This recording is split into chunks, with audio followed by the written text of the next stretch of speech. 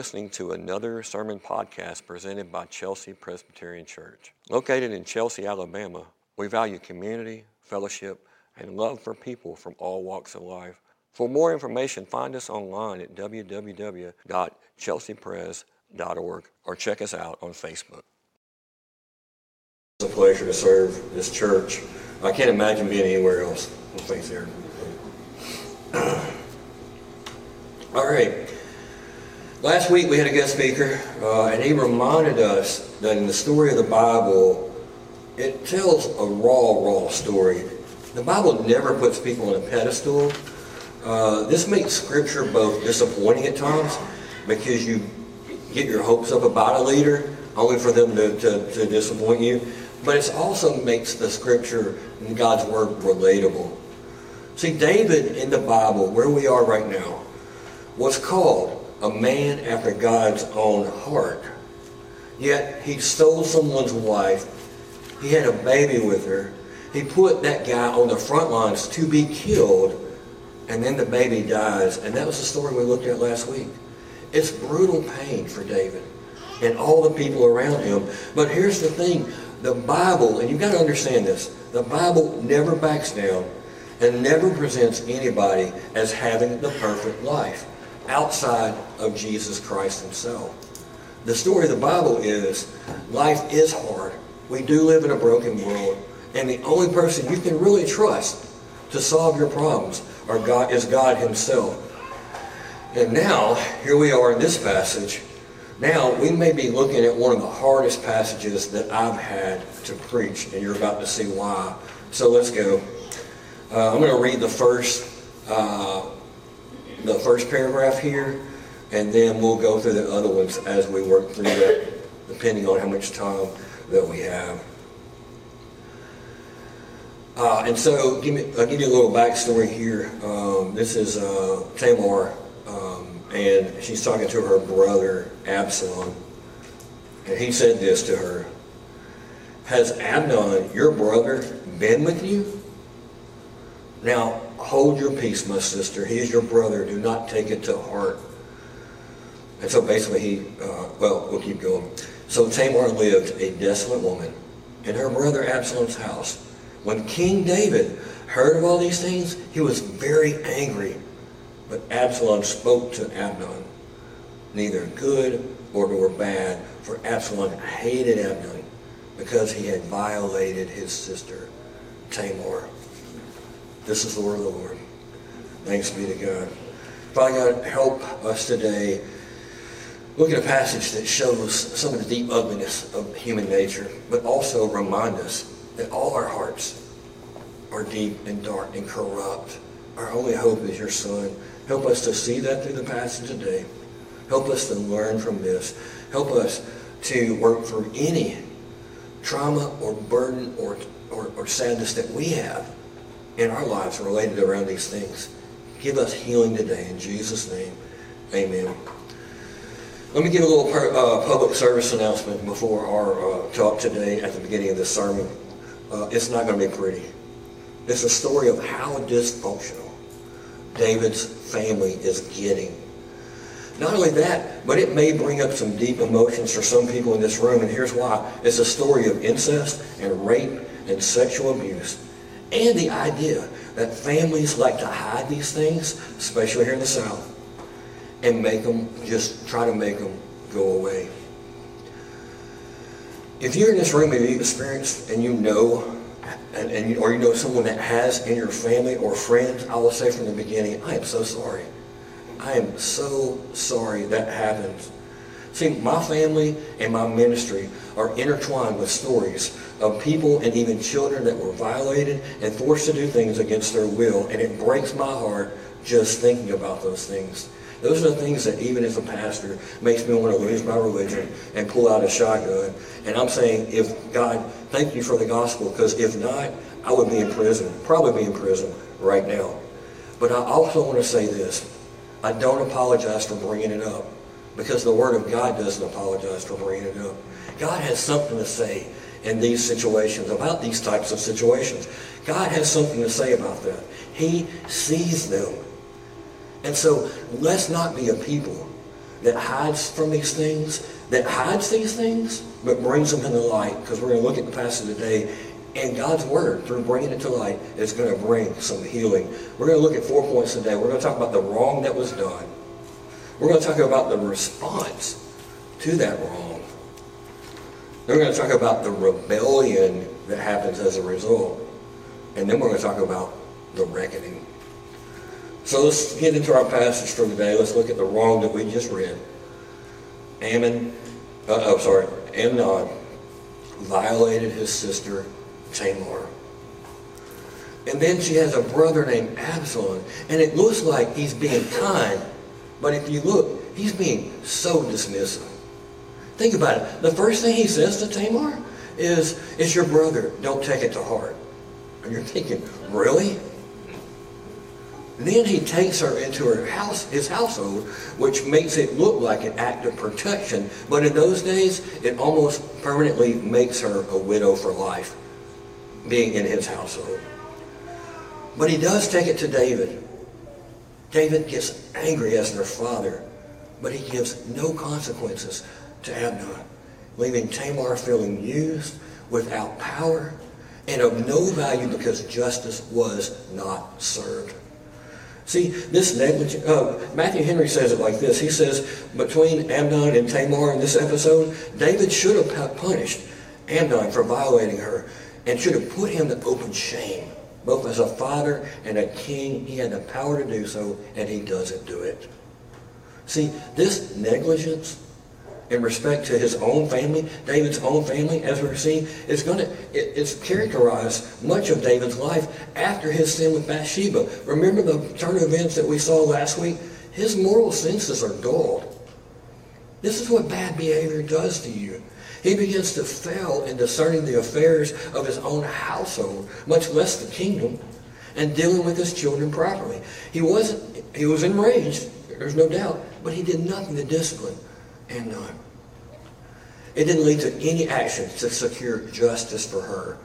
Now, Amnon and Tamar's brother, Absalom, on the other hand, he refused to let Amnon get away with what he had done. See, every day, Absalom's sitting there with Tamar in his household, seeing her suffer, knowing that their father David did nothing about it. But he's about to take matters in his own hands. So let's see his response. Look at his response in that next paragraph. 2 years went by. 2 years went by. One day, Absalom threw a sheep shearing party in Baal-Hazor in the vicinity of Ephraim and invited all the king's sons. And he also went to the king and invited him. He said, "Look, I'm throwing a sheep shearing party." It's what they did at the end of the year to shear the sheep. "Come and bring your servants." But the king said, "No, not this time, and not the whole household. We'd just be a burden to you." Absalom pushed and David wouldn't budge, but he did give him his blessing. And so Absalom said, "Well, if you won't come, at least my brother Amnon can come." "Why?" the king said. "Why should he go with you?" But Absalom was so insistent that he gave in and let Amnon and all the rest of the king's sons go. Verse 28 here, Absalom prepares a banquet fit for a king. He instructed all his servants, "Look sharp now. When Absalom is well in the sauce, facing the same drunk, feeling no pain, I will give you the order, strike Amnon, kill him. Do not be afraid, because I'm the one giving the command. Courage, you can do it." And Absalom's servants did to Amnon exactly what their master had ordered. All the king's sons got out as fast as they could and jumped on their mules and rode off. See, 2 years it's been festering. 2 years Absalom's been thinking and plotting for a long time how he's going to do this. And now his emotions are leading him to seek revenge, and they're starting to get out of control. He's got a plan. And the plan is not just to revenge Tamar anymore, but to take the house of David down. Like a child that did not get their father's attention in the first place, now he's going to make sure and get his David's attention this time.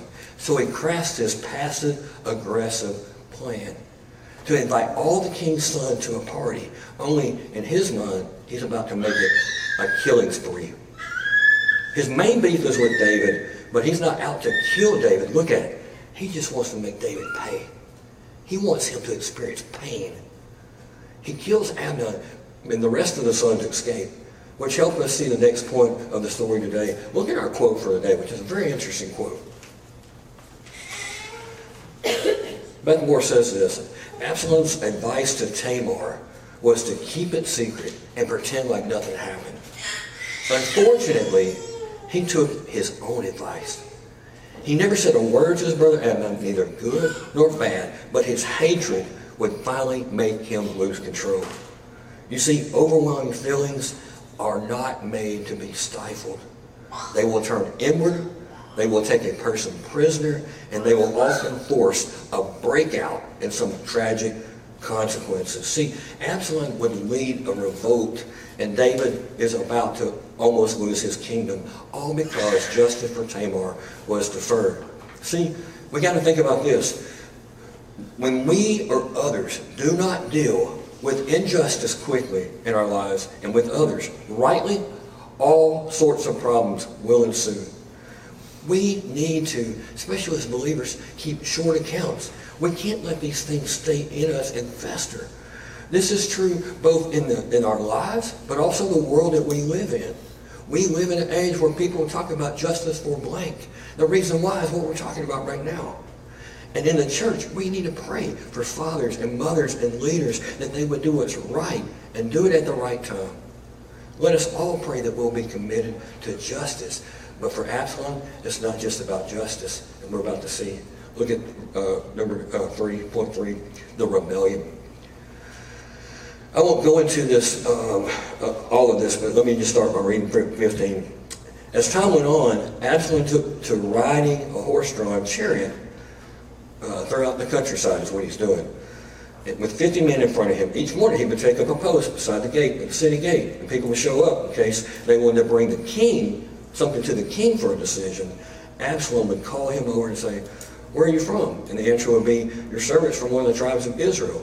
And then Absalom would say, "Look, you've got a strong case, but the king isn't going to listen to you." Then he'd say, "Why doesn't someone make me judge for this country? In any case, and anybody can bring a case to me, and I would settle it fair and square." When someone would treat him with special honor, he'd shrug it off and treat him like an equal, making him feel important. So Absalom did this to everyone that came to do business with the king and stole the hearts of Israel. And then he's going to start thinking in terms of overthrowing David. So think about this. When you're a young boy, you're a child, your daddy's your hero. But in Absalom's mind, he saw all the shortcomings of David. But he ignored them until one day when the emotional bombshell hit. Now he sees his father and the king differently. Not only is his dad not his hero anymore, but he's coming after him with full rebellion now, seeking to take his dad down. Now, time out. At this point, we can choose sides, and we can blame blame each other here. Absalom tried to get his father's attention, but did he really do everything he could to get his father's attention? David should have been more attentive, no doubt. But did he realize all that was going on? I would urge you at this point, when we think about this, to get over that part of the story. And we need to figure out whether we're siding with one or the other here. What can we learn from this whole drama and from this whole mess?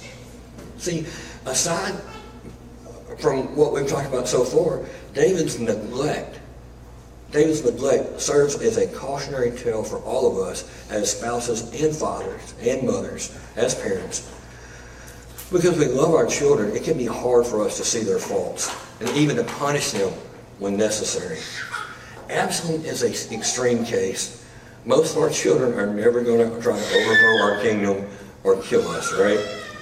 But Absalom got as far as he could because of David's negligence, and it's called a father not being present when it counts.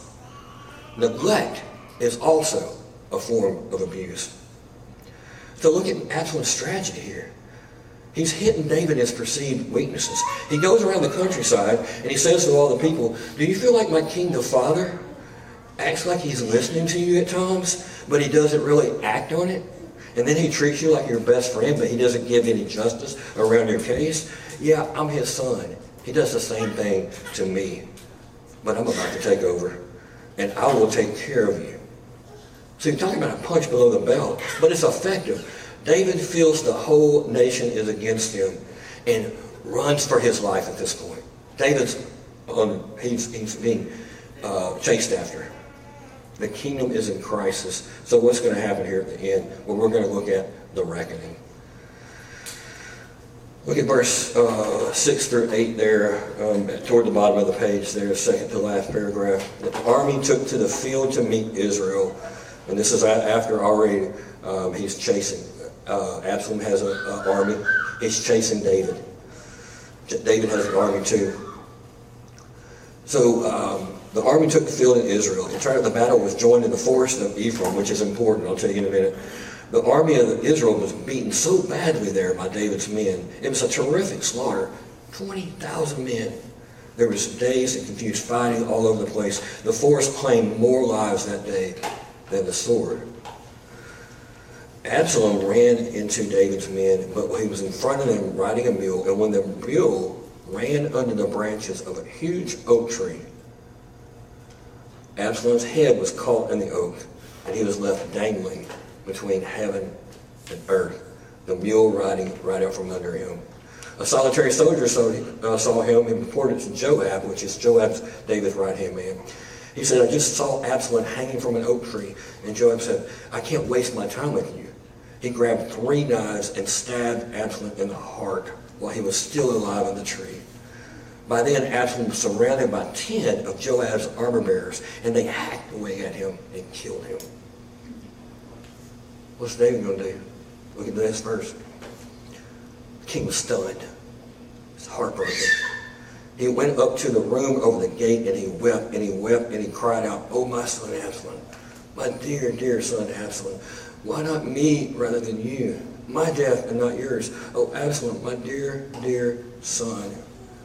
But in private, Joab rebuked the king. Now you've done it. You knocked the wind out of your loyal servants who just saved your life, to say nothing of the lives of your son and your daughter and your wives and your concubines. What is this? Loving those who hate you?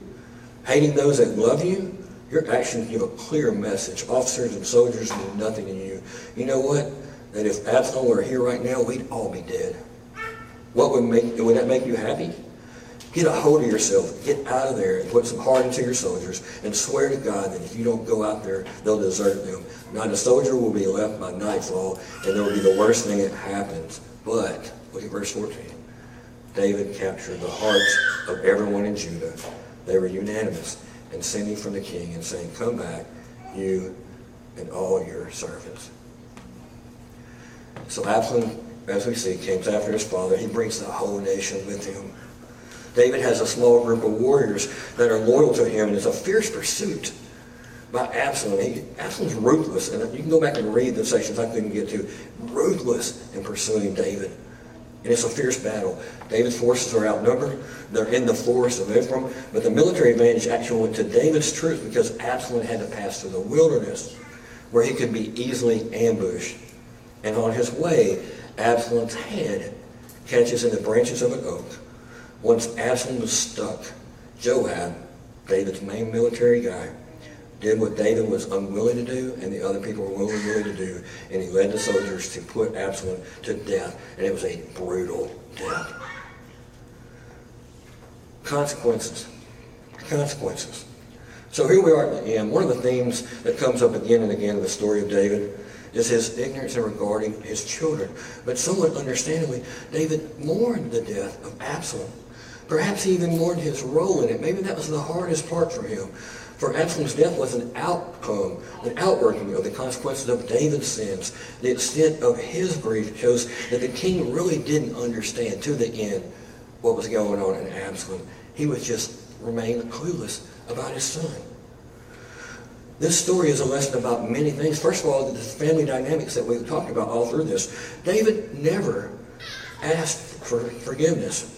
He had taken a place of authority over family events. Now, David made plenty of mistakes, but Absalom did not have to follow suit here. He could have called on the mercy of God. Absalom couldn't, and forgiven David for failing him, even if his father never admitted that he did something wrong in the way he handled his family.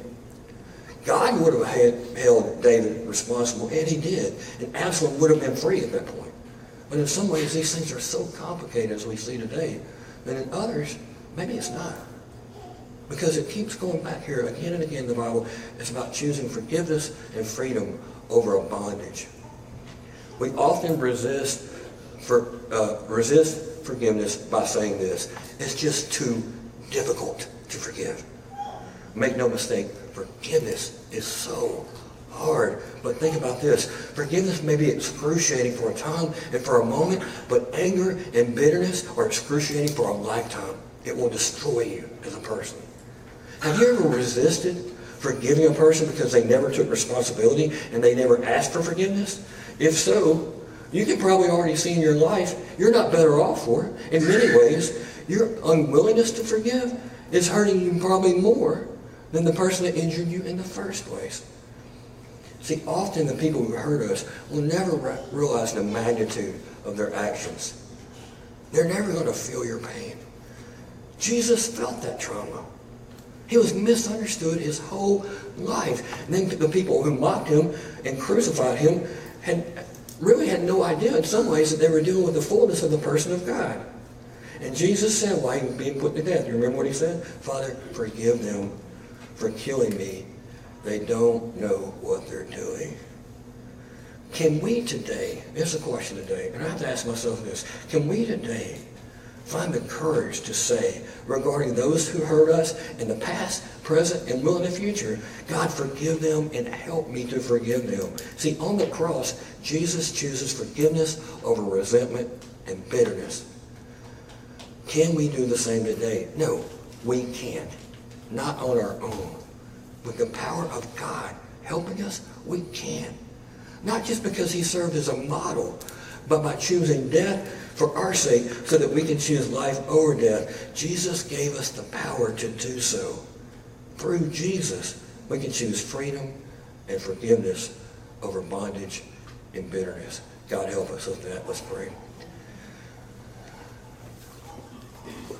Father God, we said in the beginning, not easy words, not easy topics. A lot of us know people and have been affected by these things ourselves, and only to be met with people who just say get over it or dismiss our feelings and left us feeling no value, but not you, God. You have brought your Son into the world to give justice where justice is deserved, but also forgiveness is our part. Lord, help us to not let things get us bitter and resent people and just let it consume us as people. Lord, we want freedom. Lord, help us with forgiveness in a way that only you can. In Jesus' name, amen. We hope you've enjoyed today's sermon. We want to remind our listeners that our doors are always open at Chelsea Presbyterian Church, and we invite all our listeners to join us for worship. You can visit us at 10:30 on Sunday mornings at Chelsea Middle School. To hear more of our sermons from our church or for more information, you can find us online at www.chelseapres.org or check us out on Facebook.